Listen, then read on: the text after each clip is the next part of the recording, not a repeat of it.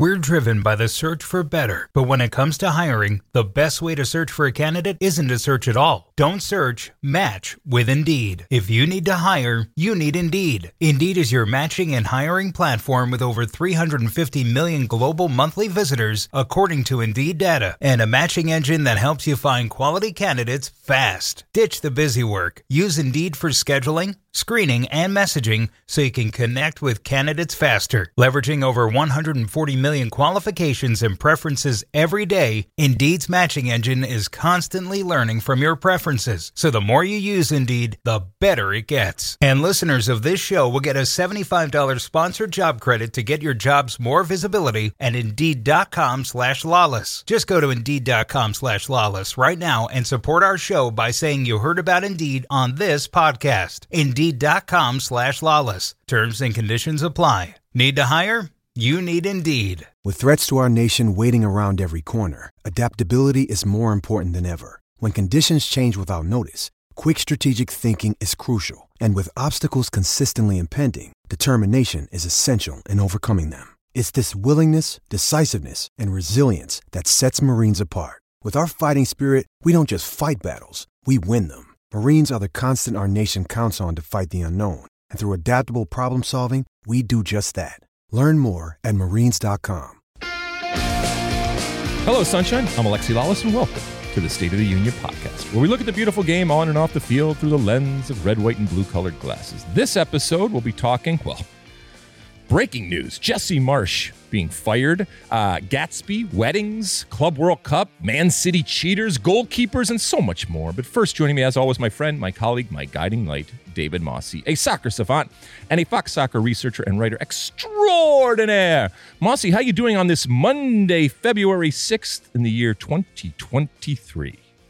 I am doing well. Programming note, producer Sean Sullivan is back.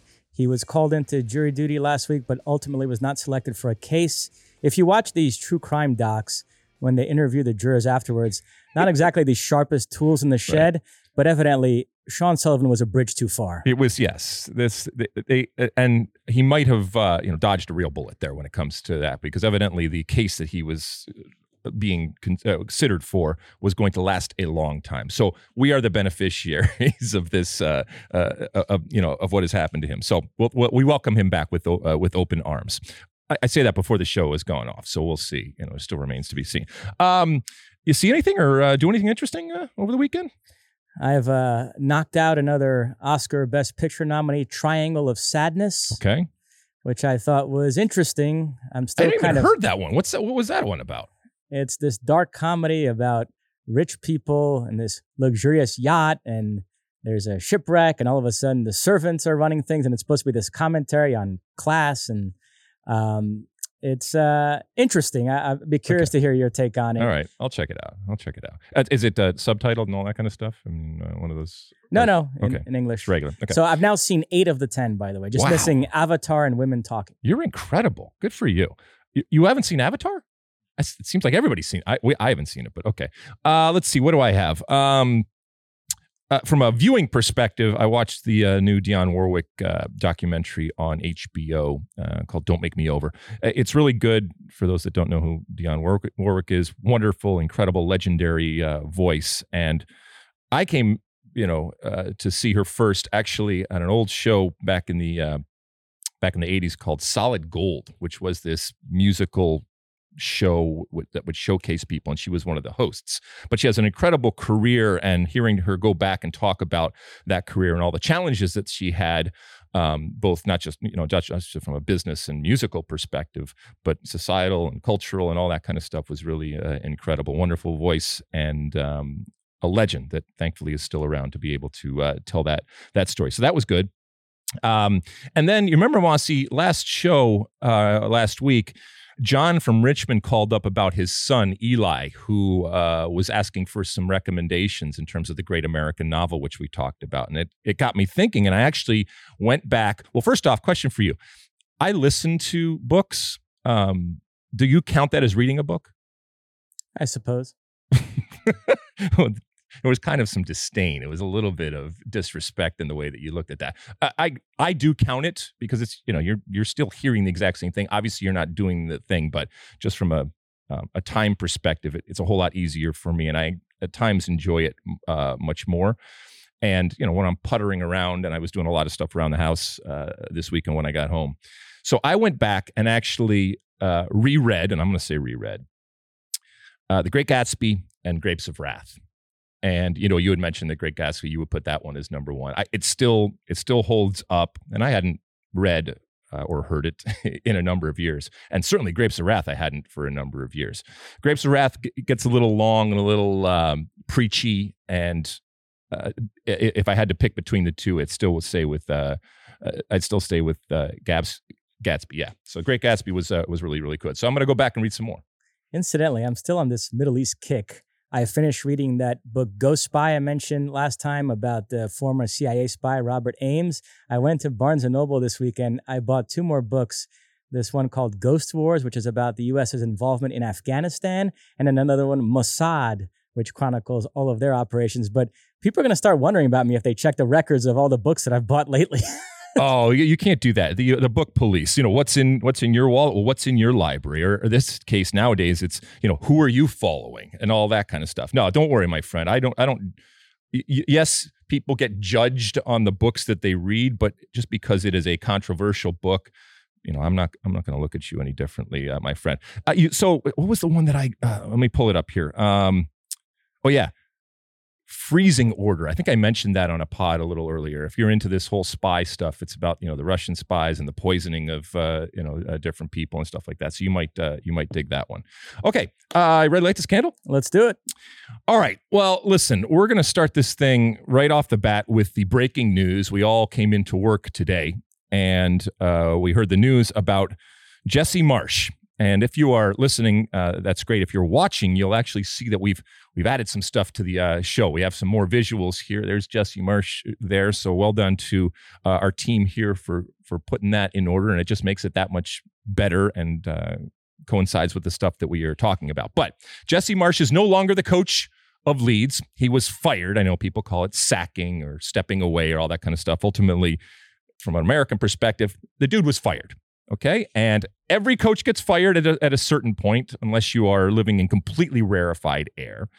And this is not necessarily a surprise given the struggles with where Leeds are right now. And for those that are keeping track, they are tied at 18 points at 17th place, just above Everton, who also have 18 points, and flirting right now with that relegation zone. And we saw last year that they were flirting with it too. So this type of precarious position, I think, is what has led to this decision.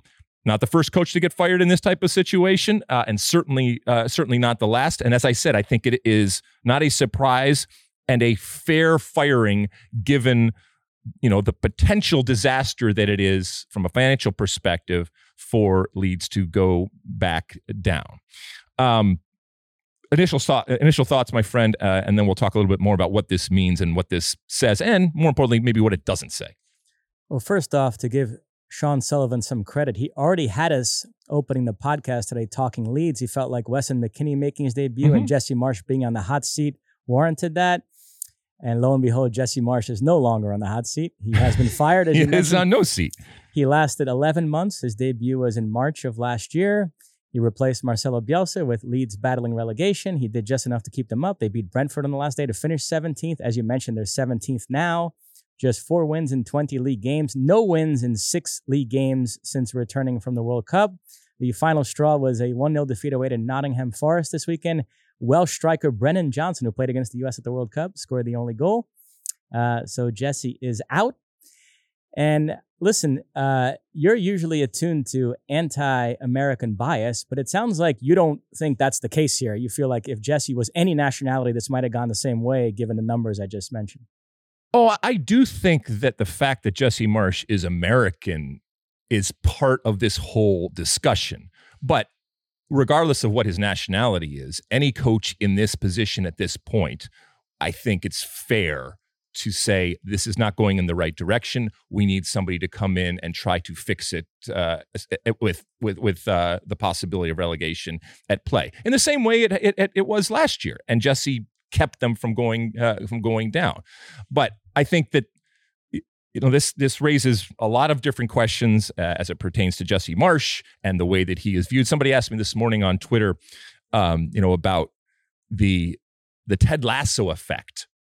And look, if you are a coach and you are an American coach, and if you're an American coach in the EPL in 2023, inevitably you are going to get the shadow of Ted Lasso, and things are going to be framed in Ted Lasso. And by the way, if you're Jesse Marsch, who leaned heavily into the American part of him, and I love that about Jesse. That's something that I love that he did that.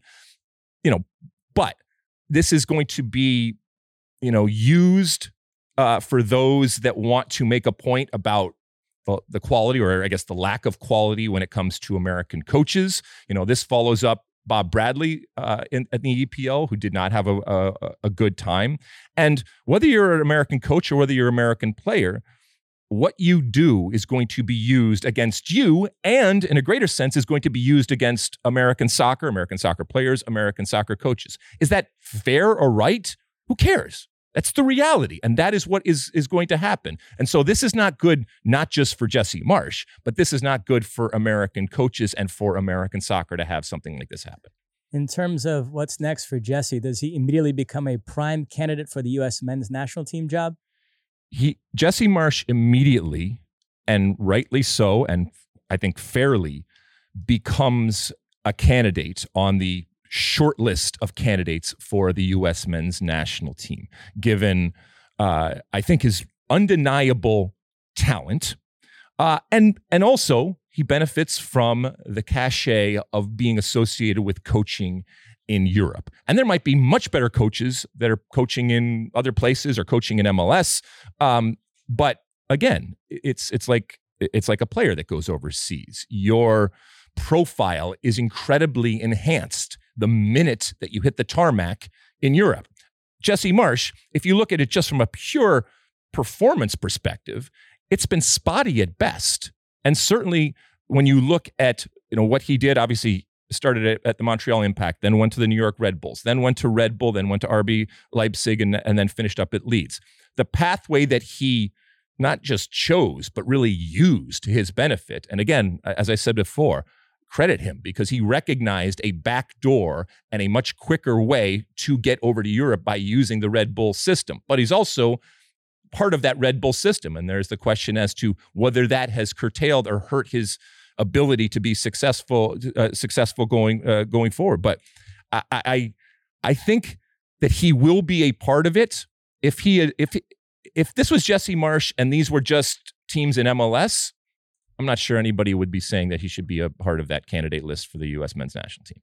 If he stays in Europe, it'd be interesting to see what level job he would get, because this is 2 sackings in short order here, Leipzig and Leeds, but he did well at Salzburg before that. I think he's still generally considered a promising young coach with good ideas, but I don't know, would he have to really come down a level here if he stays in Europe?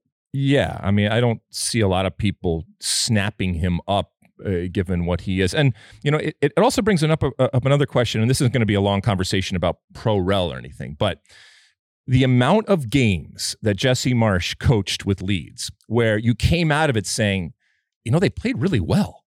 They actually had plenty of possession. They looked at times as the better team, and they just, for whatever reason, weren't able to score goals. And then, even in the game this weekend, if you just look at it in totality, Leeds were the better team. But this isn't about being the better team. This is about winning. And when you have promotion relegation hanging over, and in this case, relegation hanging over, it forces you to do things and to play in a certain way. We saw what Sean Dyche has come in. And look, I know that the game is subjective. And I look at the game differently that you look at the game and others look at the game. But in general, there is a widely accepted view as to what pretty soccer is and what rudimentary, raw, pragmatic soccer is. But in this moment, what Jesse Marsch needed to be, and what ultimately I think he didn't want to or couldn't be, was that pragmatic type of player. He's a romantic. And he was a romantic playing with a Leeds team that in that moment did not need a romantic at its helm because of relegation and the threat of relegation. So in a certain sense, relegation dumbs down the game and makes it ugly out of necessity. And that's not an argument against promotion relegation, because as I said before, I love promotion relegation. It's fun, it's interesting at times, and at times it can be incredibly entertaining. But aesthetically, I think it oftentimes forces teams to play what a lot of people would consider anti-soccer.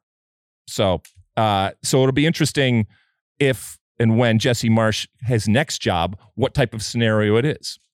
What's interesting is when they got rid of Bielsa, everyone assumed they would bring in a Sean Dyche type, that it was just about survival. Instead, they went for Jesse, who's more of a romantic, and tried to do something more extravagant there. So now, a year or so later, they fired Jesse in a similar situation.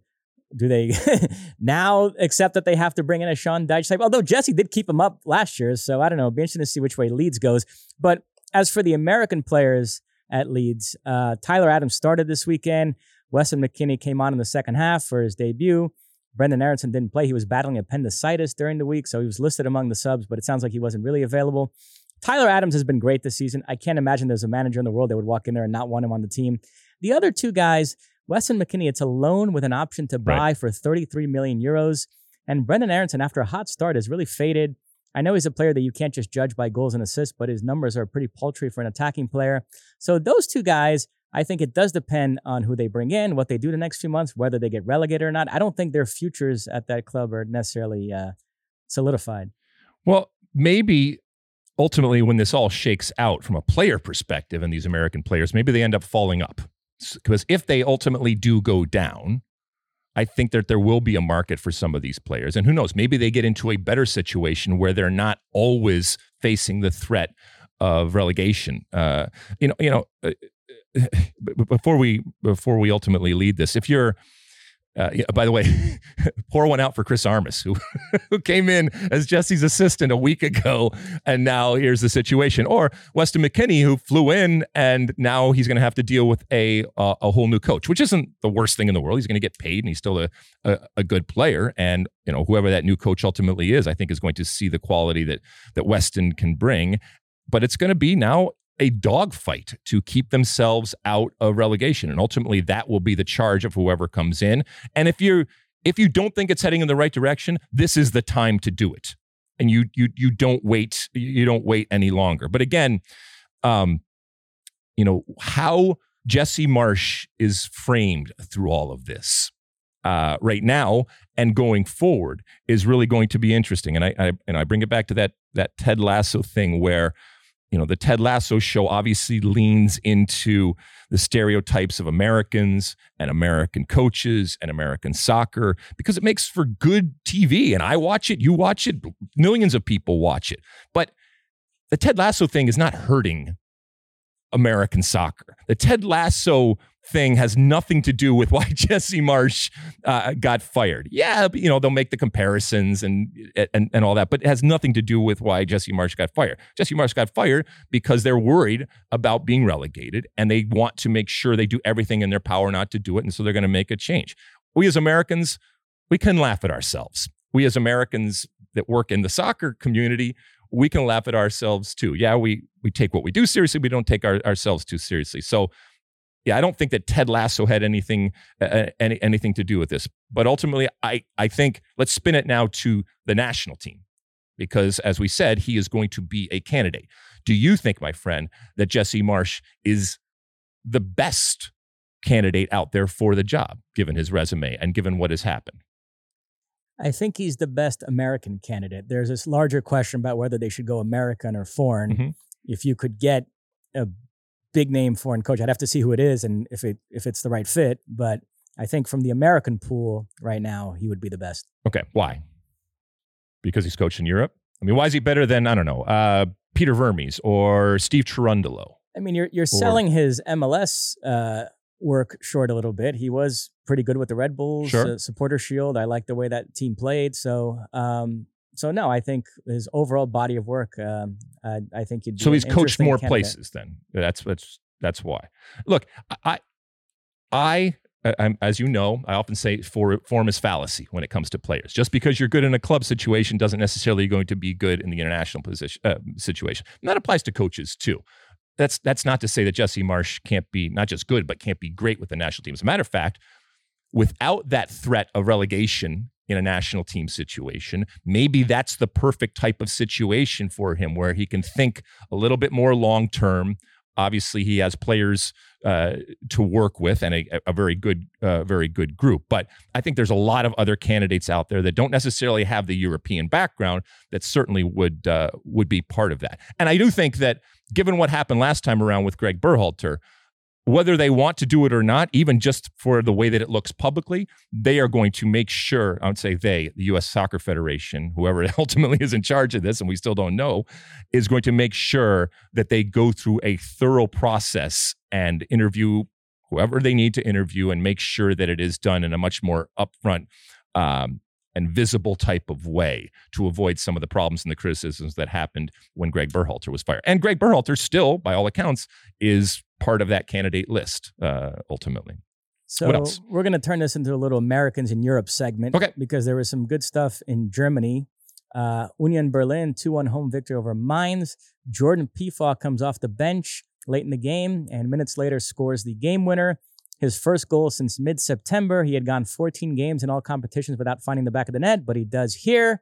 So good news for a striker who Greg Berhalter did not take to the World Cup.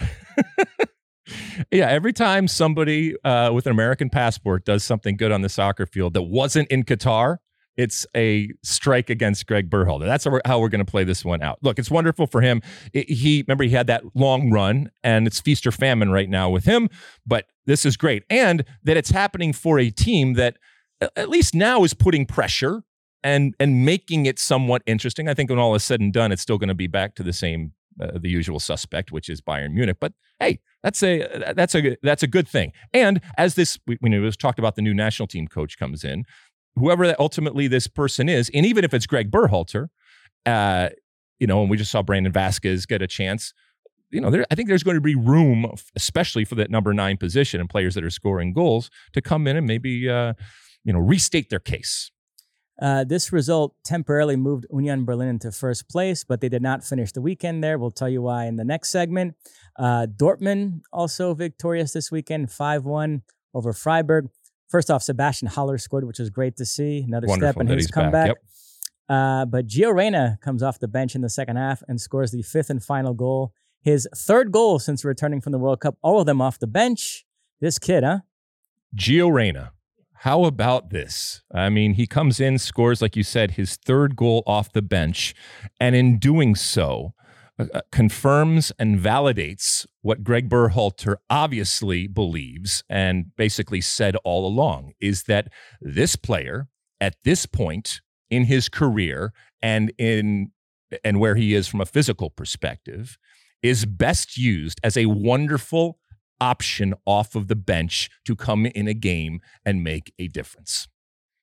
There you go. So you think all these goals off the bench are actually vindicating Berhalter's handling of him during the World Cup? Well, both coaches now have said that this is a player that is not 100%, okay? And from a physical perspective is not yet where he needs to be.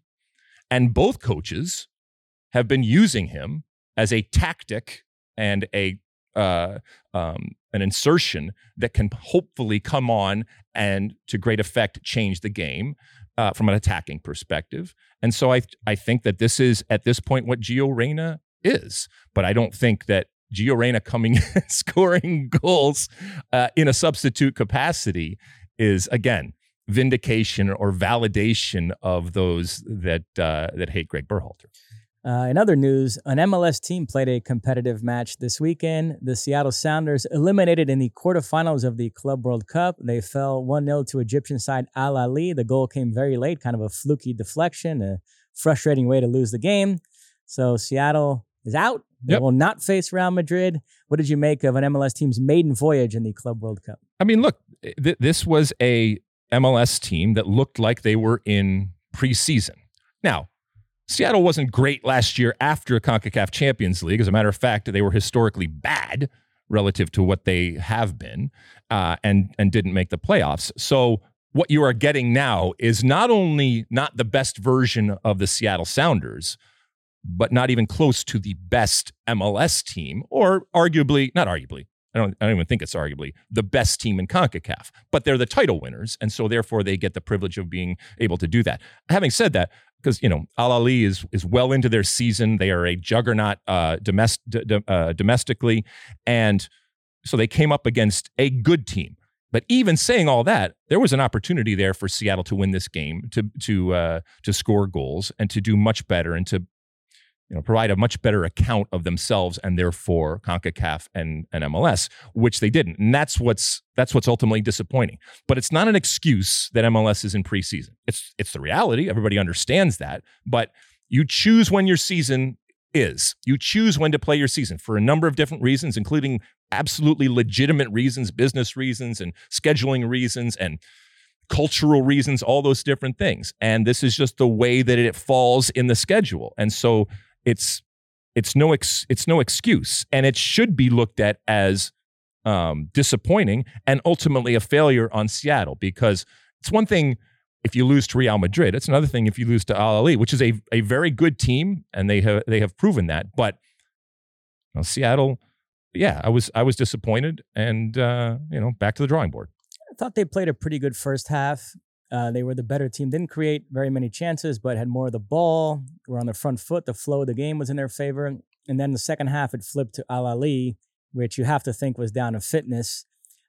Listen, as I said for months, this quarterfinal match has been a 50-50 proposition for Mexican clubs through the years. They lose it a lot of the time. Mm-hmm. So I don't think there's any great shame in Seattle losing, but it is a missed opportunity because, and I might piss some people off by saying this, Seattle is the first MLS club to take part in the Club World Cup. Nobody can ever take that away from them. That's a fact. But the Club World Cup begins in earnest in the semifinals. Yeah. From the moment Seattle won CCL, all anybody's been talking about is a prospect of them facing Real Madrid. So, there were some people on Twitter trying to act like they got some incredible rush out of watching Seattle play Al Ahly in a half-empty stadium. To me, that's a stretch. The game that would have engendered that feeling and would have really been a momentous occasion for MLS, like kind of a how far we've come moment, would have been the Real Madrid game. You didn't quite get that. So you didn't get the prestige payoff you were hoping for. But let's also be honest.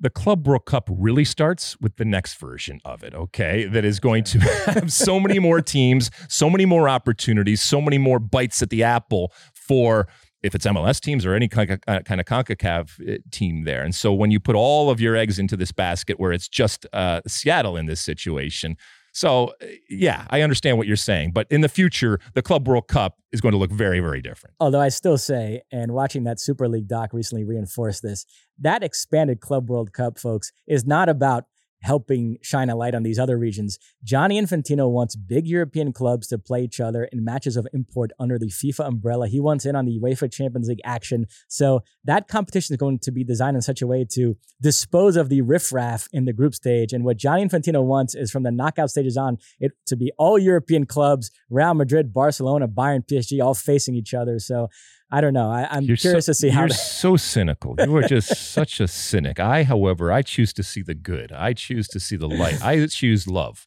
I choose romance, my friend. And I don't think that that's the case at all. As a matter of fact, I think that Gianni Infantino and this current leadership when it comes to FIFA is wanting to expand and spread that gospel. And they would be incredibly delighted to not only have these wonderful European teams, but teams from all over the world representing the world that is FIFA.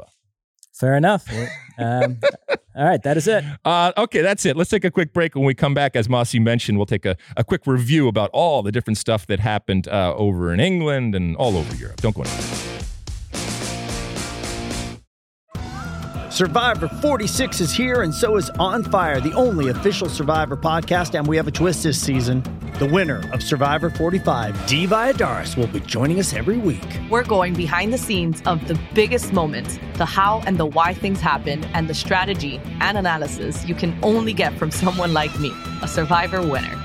Listen to On Fire, the official Survivor podcast, wherever you get your podcasts.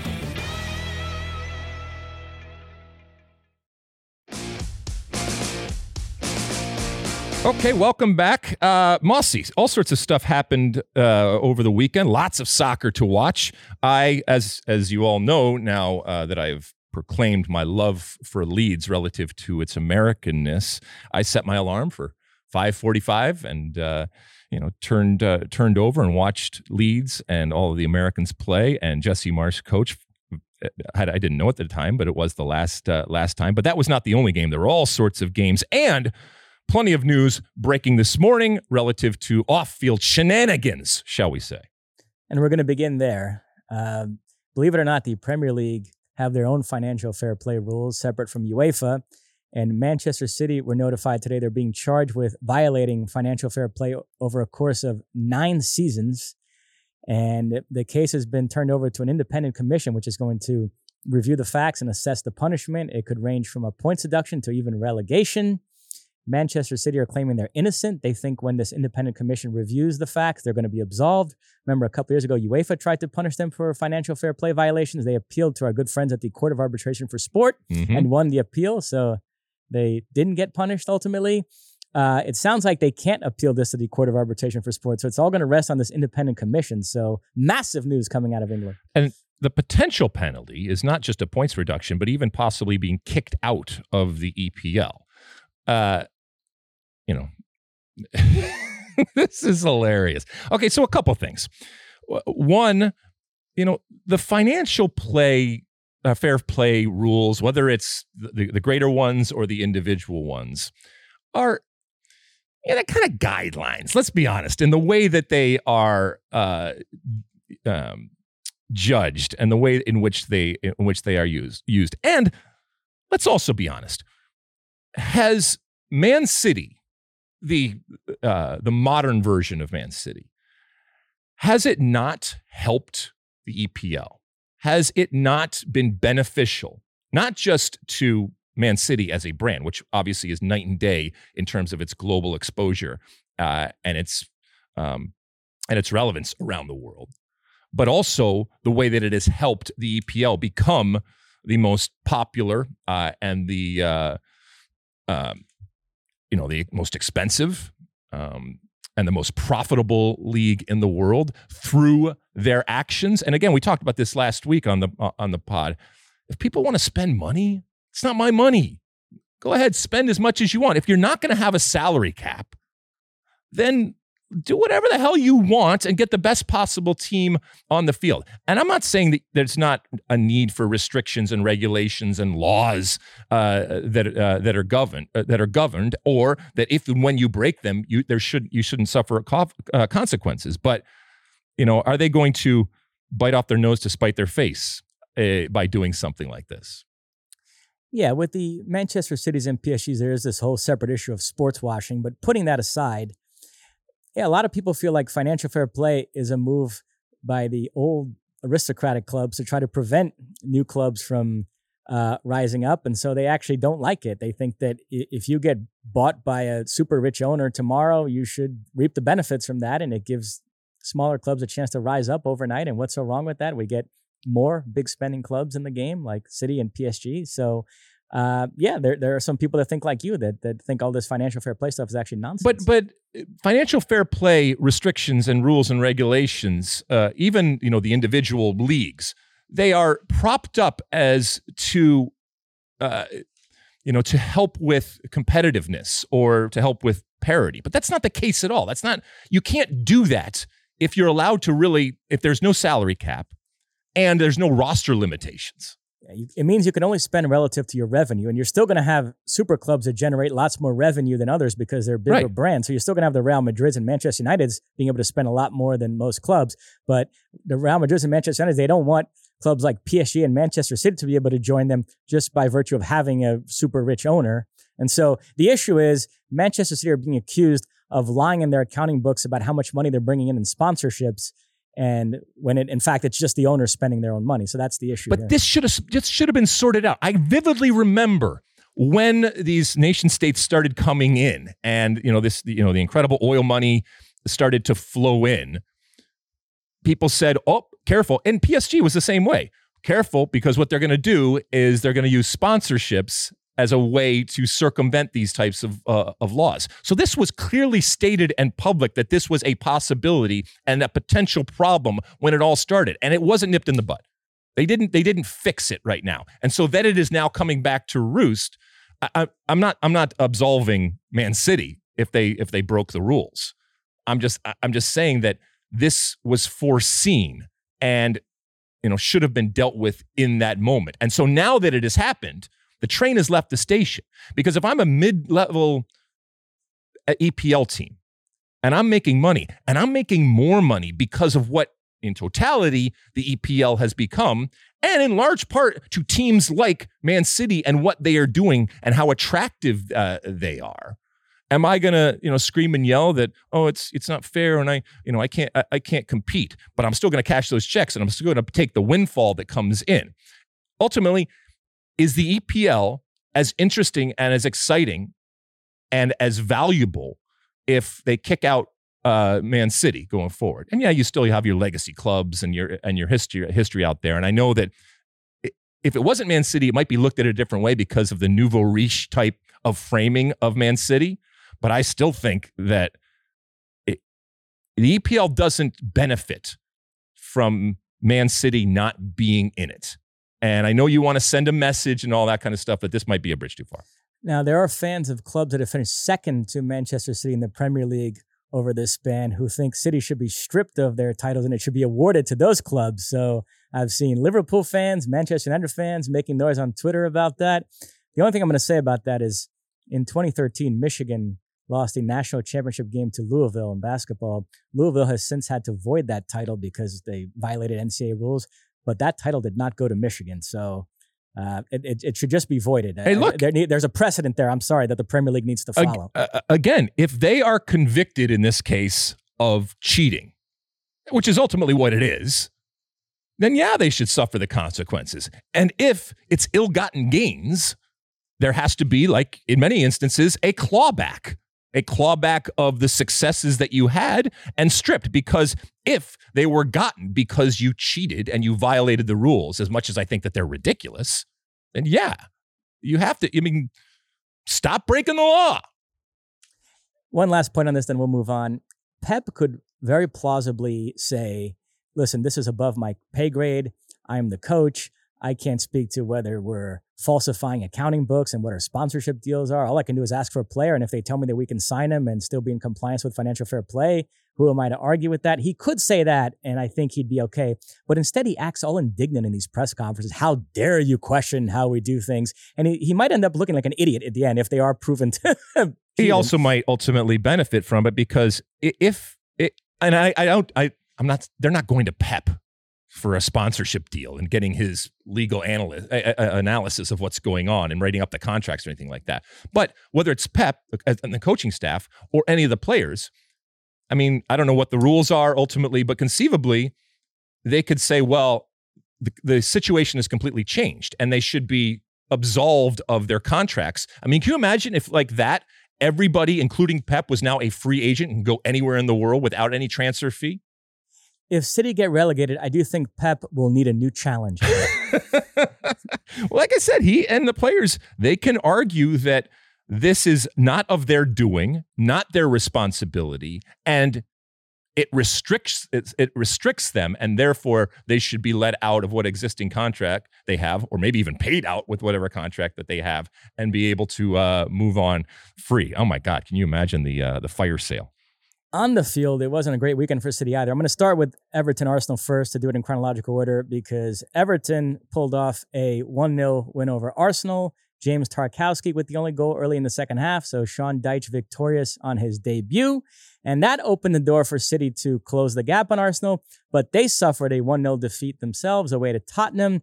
Harry Kane with the only goal, the 200th of his Premier League career, the 267th of his Tottenham career.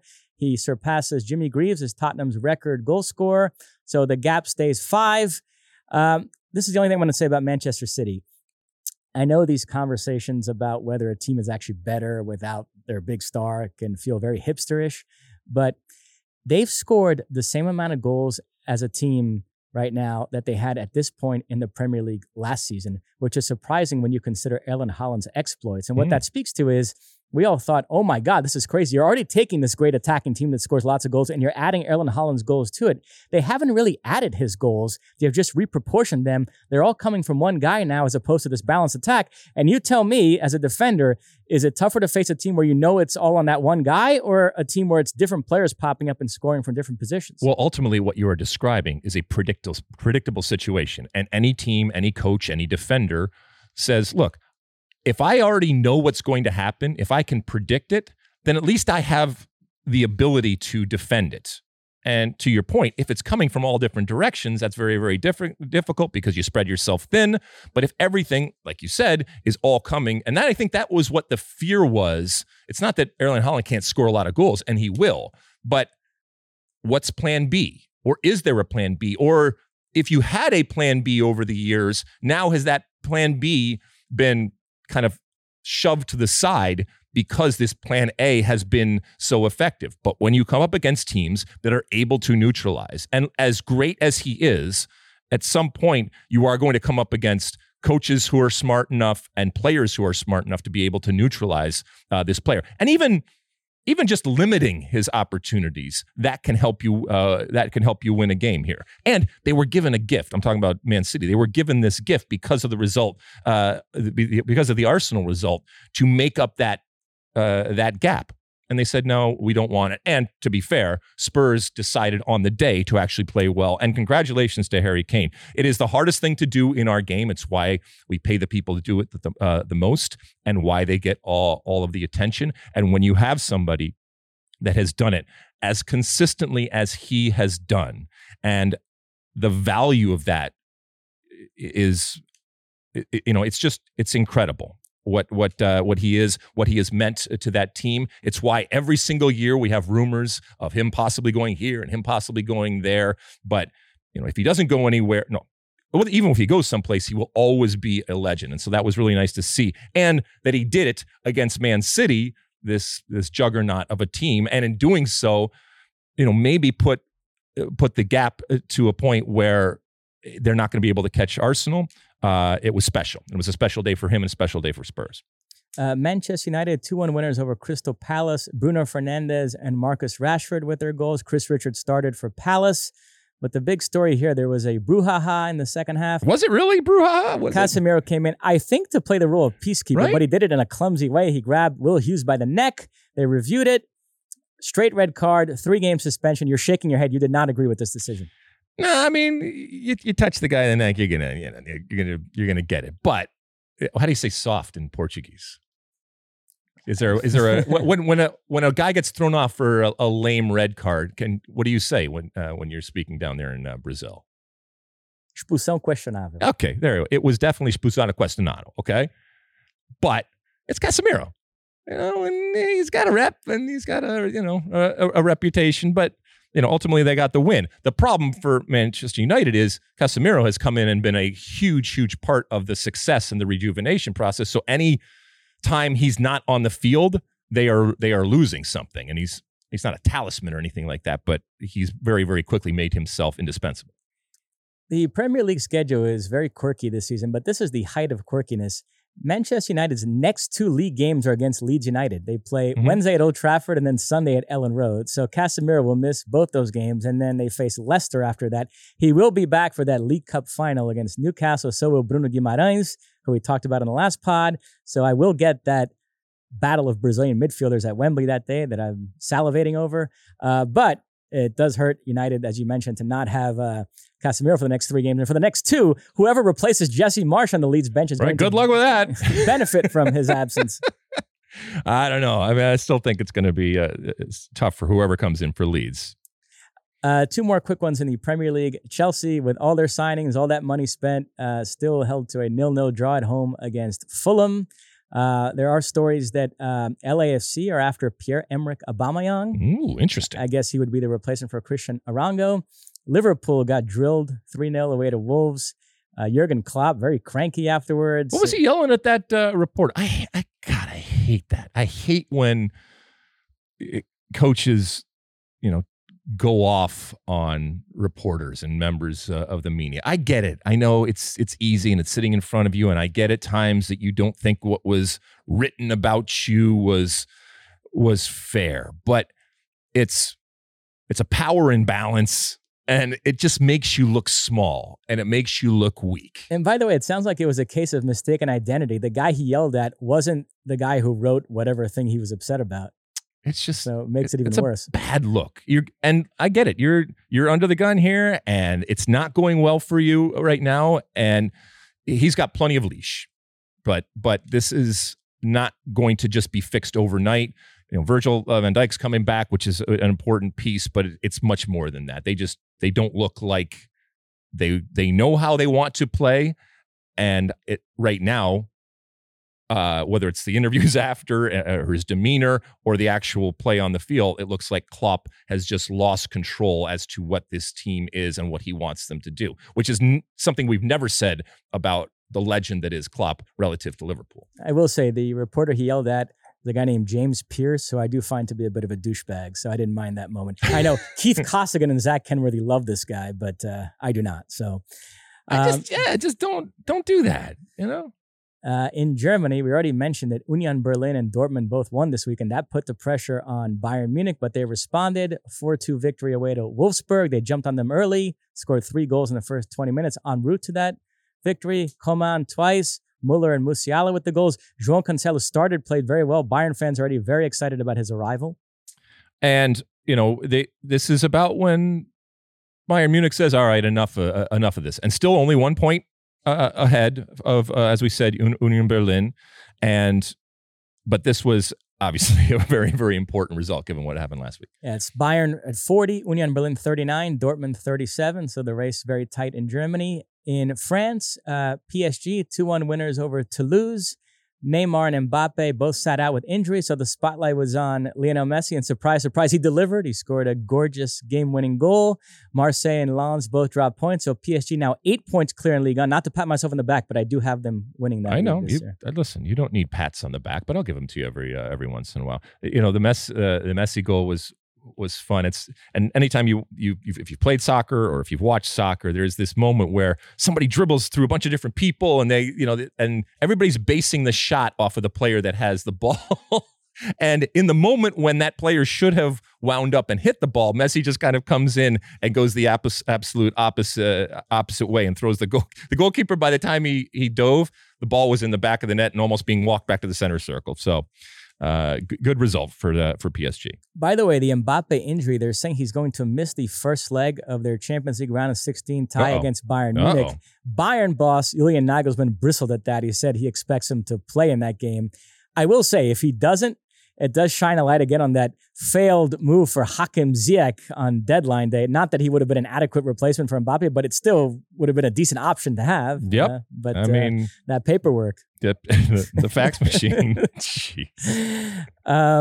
In Spain, Stu Holden's Mallorca. Oh, my goodness. 1-0 winners over Real Madrid. A feisty affair. Vinicius was battling with Mallorca players all game.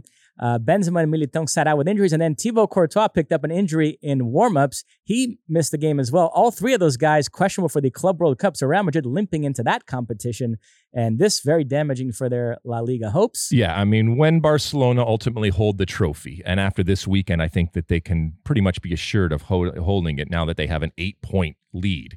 They should absolutely take a moment to turn to Stu Holden and company over there at Mallorca and say thank you very much, because this is a huge result that I think it makes it insurmountable when it comes to the 8-point lead. So they might have, in this moment, basically handed Barcelona the La Liga championship.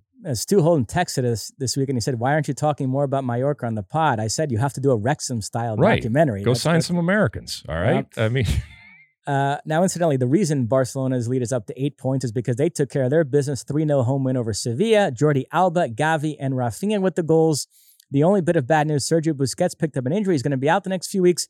Sean Sullivan put in the rundown, not good with UCL a couple of weeks away. I don't know if he's trolling Barcelona for being out of the Champions League, or he forgot that they're out of the Champions League. They are, in fact, in the Europa League. They face Manchester United in that competition, so Busquets could miss those matches. Like anybody, especially when you're Barcelona, can win Champions League. It's the Europa League is where it's at. That's the hipster type of thing to be down there. So, Lewandowski and company can go and figure that out.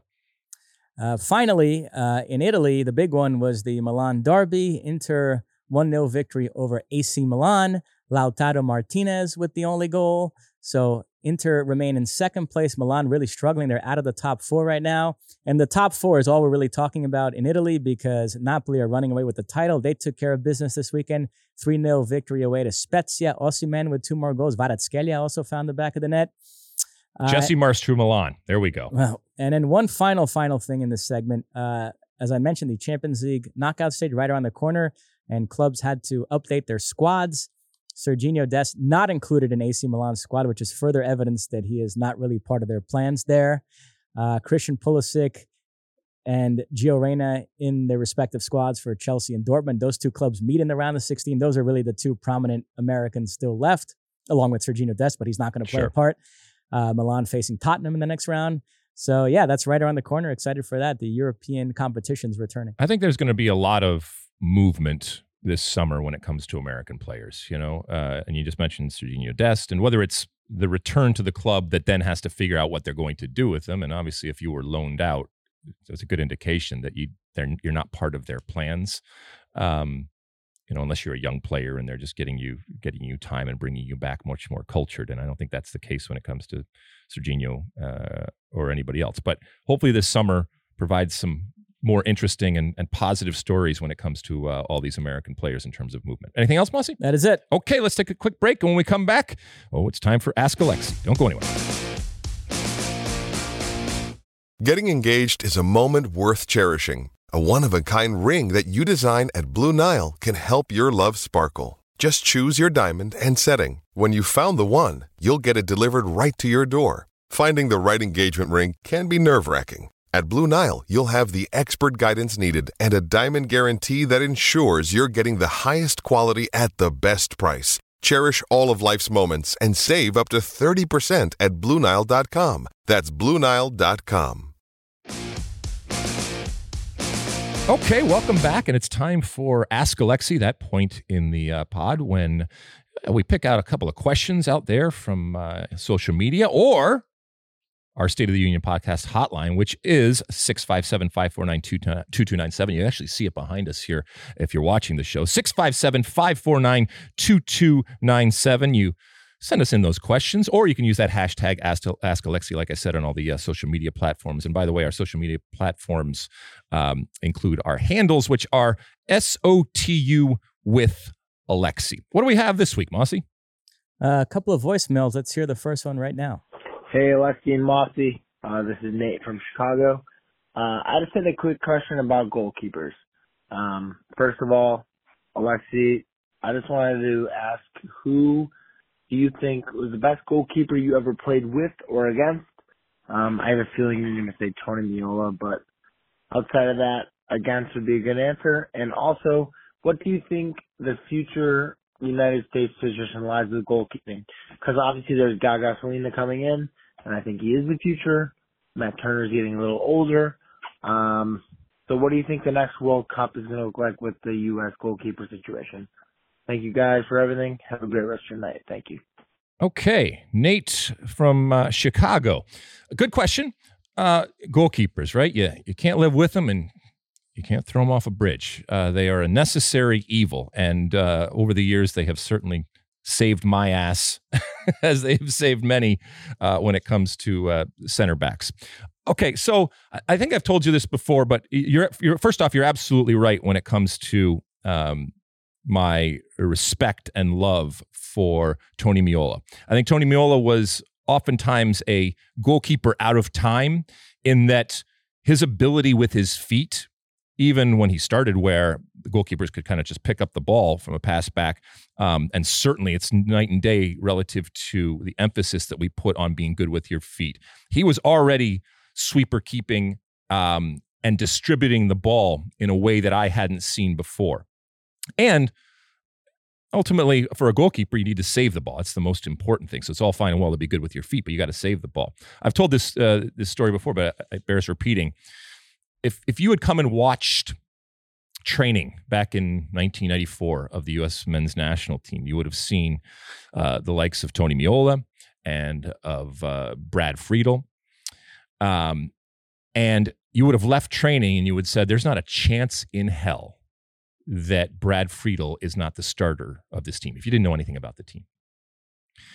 Tony was not great in training, but he was a gamer, because then what would happen is you would then go to a game and Tony would stand on his head and Tony would be saving anything. Look at only, for example, the game against England. We ultimately won, but Tony made some incredible saves and just completely snuffed out Ian Wright's chances. And Brad, unfortunately, would get in the game and not necessarily make a mistake himself, but just be associated with games that just didn't go well and letting goals. So ultimately, you need somebody that is good on the field. And Brad had his moment later on after Tony's time, and is an incredible goalkeeper in his own right.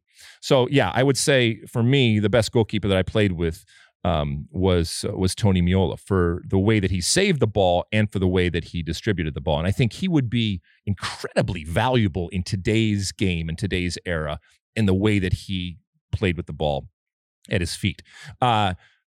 As far as going forward in the future, you mentioned Matt Turner getting older. I don't think that has any impact on him relative to 2026. So while I think that Slonina is certainly going to be around, and we've already seen glimpses of what he can do even in this last camp, he still has a long way to go. I don't think he'll be the starter when it comes to 2026. I think that will be Matt Turner. I think it's his to lose. Zach Steffen still is young enough, and still, if he gets on a run, could be a possibility, even though it didn't work out. And you might say that train has left the station, but yeah, I think that it's still Matt Turner's to lose. And I think ultimately, when that whistle blows in 2026 and the U.S. takes the field wherever it is against whoever it is in the Men's World Cup back in the United States, it's going to be Matt Turner, barring any type of injury. What do you think? You know who loved Tony Meola as a goalkeeper? Who? Dan Petrescu. Really? You're such a jerk. You're such a jerk. Uncalled for. Well, go ahead. To explain to people, because there's a lot of people that have no idea what you're talking about. So go ahead. In the 94 World Cup against Romania, Tony gave up a goal where he didn't cover the near post properly. And I will defend him to this day, because the amount of times that Tony Meola cut out the cross and therefore cut out dangerous situations by cheating the cross. And yeah, usually, it bites you in the worst possible moment, but that doesn't bother me, to be quite honest with you, because the benefit that we had over time of Tony recognizing that 99.9% of the time they're not going to do that, and therefore I can get off my line and I can cheat it and I can go out and win that cross and snuff things out before it gets to be problematic. I'll take that all day long. Now, part of the question was best goalkeeper you've played against. So yeah, I'm trying to think of anyone that just was incredible. Jorge Campos was really interesting. And he was incredibly frustrating because you never knew what he was going to do. And psychologically, he messed with you, because you look at him and he's, this small guy in this, crazy peacockish type of uniform, throwing the ball out and doing crazy things on the field and running down the field. But he actually was a much better shot stopper than people give him credit for. And some of the antics kind of took away from that. And so it was always interesting playing with him, because it was not only just about getting the ball past him, but it was also, what is he going to do? And is he going to start a situation that I'm going to have to snuff out? I'd have to think more about, because I don't remember anybody really, like I said, doing a Tony Meola and standing on his head, or for that matter, a Casey Keller against Brazil years later. I don't remember somebody doing that against the U.S. We have another voicemail. Let's listen to it now. Hi, Alexi, Mossy. My name is Matt, calling from James Island, South Carolina. My question is for both of you, hoping to get your opinions on something. My friend Killian currently lives in Portland, Oregon. He previously lived in Seattle for a few years and was a staunch supporter of the Sounders at the time. Now that he is in Portland, and he's lived there for a couple of years now, he has switched loyalties to the Timbers. So he owns scarves of both Portland and Seattle. I know your opinion on scarves, Alexi. But with Seattle, Portland allegedly being one of the great MLS rivalries, is it okay for my friend Killian to have switched loyalties to the other half of such a bitter rival? Of course it's okay, but is it really okay? Love the podcast, guys. Keep up the amazing work. All right, thanks. Bye. Oh, Matt, this is wonderful in that it is timely. Over the last week, we've talked a lot about this evergreen topic of defining fandom and the ever-changing definition of what fandom is and how different cultures define it differently. And fair weather or fly-by-night types of fandom that people look down on and all this kind of stuff. As you mentioned, it's fine. I have no problem with it. And in this particular instance, because of what, as you rightly point out, Seattle and Portland have held themselves up to be, and in many cases lived up to, as these preeminent types of not just teams in MLS, but lifestyles, if you will. This is great, because ultimately at the core of this is that battle off the field, that battle for hearts and minds. And I know that your friend Killian, there will be people that will, like I said, look down their nose or scoff or spit. Don't spit on anybody, but, spit at the mere thought of changing your allegiance, especially from Seattle to Portland. But if he truly feels that this is a team that speaks to him because of any number of reasons, including the situation that he finds himself in, and speaks to him in a way that makes him happy, that makes him excited, that makes him proud, that makes him want to scream and yell and dance and sing, then that is a good thing. That is a wonderful thing. Now, will he be excommunicated or will he be shunned from the Seattle fan base for what he has dared to do? Maybe. And that just kind of comes with the territory. But this decision of his, in no way, shape, or form, the way that I see things and the way that I define fandom, makes him any less of a fan, makes him any less educated, makes him any less passionate about the game, or in this case, about the team that he chooses to support. And I know a lot of people disagree, and they say, no, this is your team, and therefore this is your family, and you don't get to pick it, or you don't get to choose it. It chooses you. A lot of people say that all the time. No, you do get to pick it. And if and when you pick it, there might come along something that's better for whatever reason. And it might even involve winning and losing. But whatever it is that excites you, that's your team. And it might only be temporary. And I know the thought of temporary fandom scares and irritates and maddens people out there. But if you truly believe in your brand and in your team and in the fandom that is surrounding your team, then you should be comfortable that it is going to attract somebody and be able to retain them regardless of where they move or what happens in their life on or off the field going forward. So I say, yes, Killian, you do you, my friend, and you got my back. And who knows, maybe next year you'll be back or you'll go to someplace else, and that's okay. It doesn't make you any less of a fan. Do you think it's acceptable for a lifelong LA Galaxy fan to switch to LAFC in the last few years because LAFC speak to them more? Yep, absolutely. Be better. Why are they switching? It could be convenience. I live closer, or I have a better time when I go and watch LAFC. And I'm just making this up because there's plenty of people that might have the opposite way.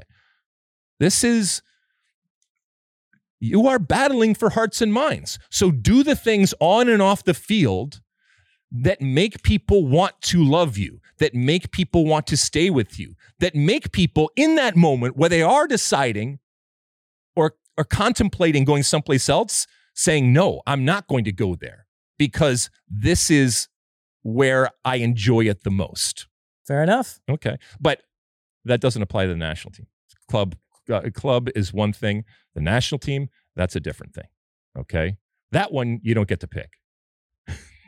Although you have these dual citizenship situations where people seem genuinely torn about which country to support. Yeah.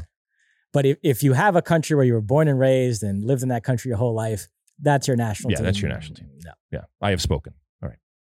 Anything else, Mossy? That's it. All right, another quick break. And when we come back, I'll give you my one for the road. And we're going to, finish up the story that I started telling you last week about my trip to Salt Lake and officiating a wedding. Don't go anywhere.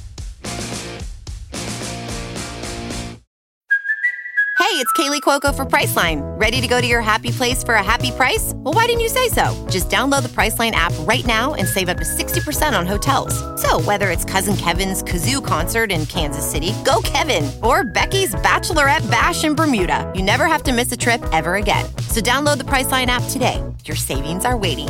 Go to your happy place for a happy price. Go to your happy price, Priceline.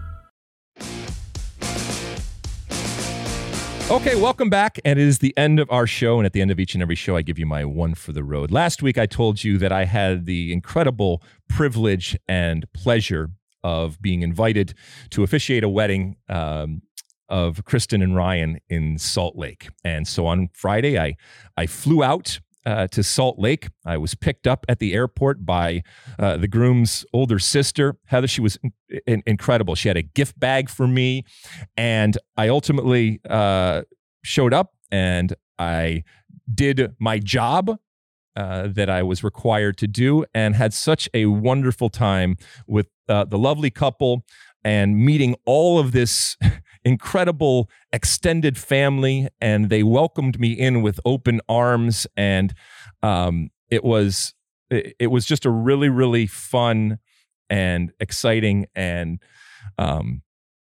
just wonderful experience to be around Kristen and Ryan and all of their friends and family who were there to celebrate this magical moment. And all of these different stories, and I was hearing all about all the different brothers and the sisters and the parents and the friends, and just, for example, Mossy, at one point I met an older gentleman, and he was part of the family. He had actually served in the military and was a goalkeeper. And they had a caricature artist at the wedding that was doing caricatures. And unfortunately, this man had lost his wife 4 months ago. And he ended up coming to the wedding to celebrate with this family and with these friends in a joyous moment. But his heart still aching for the lost wife, and he pulled out a picture of her, and the caricature artist did this wonderful picture of him and his deceased wife in this picture together, and all of these different moments and stories. And so ultimately to be a part of that, and I mentioned before that Twitter can be like I said, a toxic and a horrible place, and but it can also be wonderful, and it can be kind, and it can be beautiful. And when Kristen reached out on Twitter and just asked me randomly if I would be interested in doing that, it was wonderful. And it's through Twitter that we were able to connect and ultimately have this happen. So thank you. Thank you to Kristen and Ryan. I wish you a lifetime of happiness and success and health. And thank you for letting me play a real small part of your wonderful day, and to meet all of your wonderful family and your friends. And she and her husband Ryan are part of this soccer community. And ultimately, while Twitter directly brought us together, soccer brought us together too, because Ryan, from an early age, has followed soccer and was just was so wonderful. And there wasn't soccer relative to the wedding, other than my background in soccer and this connection that we had in terms of him watching soccer growing up. But it still was part of the soccer community, and it's a beautiful community. It's a wonderful family. It keeps expanding, and I talk all about a lot of times about how important it is, and how wonderful and interesting and eccentric and romantic and different that it is. But most importantly, it's inclusive and it welcomes people in. And I saw that firsthand of being welcomed into their family by way of the soccer family. And it was, while it was wonderful, it was not surprising. And I see it, whether it's here at the wedding or any other day when it comes to American soccer. So thanks again, and congratulations and best wishes to the lovely couple. And thank you again to their family and friends for letting me be a part. Anything, Mossy, before we go? Yeah, it seems like you had a great time, judging by these pictures. Yes, for those that aren't watching, yeah, we have pictures flying in the background. The bride looked beautiful. They both had on some really high-end Nike high tops. That's what the kids do nowadays. I'm much more traditional, so I wear my dress shoes. And I know there's people out there at times that will send me tweets about wearing dress shoes. And I'm gonna probably be the last person on television that actually wears conventional and traditional types of dress shoes when it comes to my coat and tie. But look, it's also, it's a performance, and it's nerve-wracking. You're up there and you want to make sure that you don't mess it up. And they were kind enough to run me through what they wanted me to say. And you're the one in the middle here. I'm the one in the middle, Mossy. Yep, that's me in the middle, and that's Kristen and Ryan there over there in Salt Lake. And as I mentioned, a special thanks to his older sister Heather, who picked me up, and she had this gift bag of an assortment of things from Utah, and whether it was candy or their local beer, or other things that bath salts, all this kind of stuff that represented Salt Lake and represented Utah. So they thought of everything, and they were incredibly accommodating and wonderful and nice to me in my brief but wonderful 24 hours in Salt Lake. All right, we will be back again later on in the week for our second pod. There's all sorts of stuff that continues to happen. I hope that you're having or are going to have a wonderful week. And who knows? We came in this morning, Mossy, and Jesse Marsch was fired, and potentially Man City is out of the EPL. So who knows what's going to happen later on in this week when it comes to the game. But we will have it for you, and we will cover it for you. We thank you for listening, for downloading, for subscribing, for sending in your tweets. Again, if you want to use that hashtag Alexi on the social media platforms, fine, SOTU with Alexi. And if you want to send us in a voicemail like Nate and Matt did this week, just send it through at 657-549-2297. You can record it, 657-549-2297, which is our State of the Union podcast hotline. We'll talk again next week. And until then, and as always, my friends, size the day.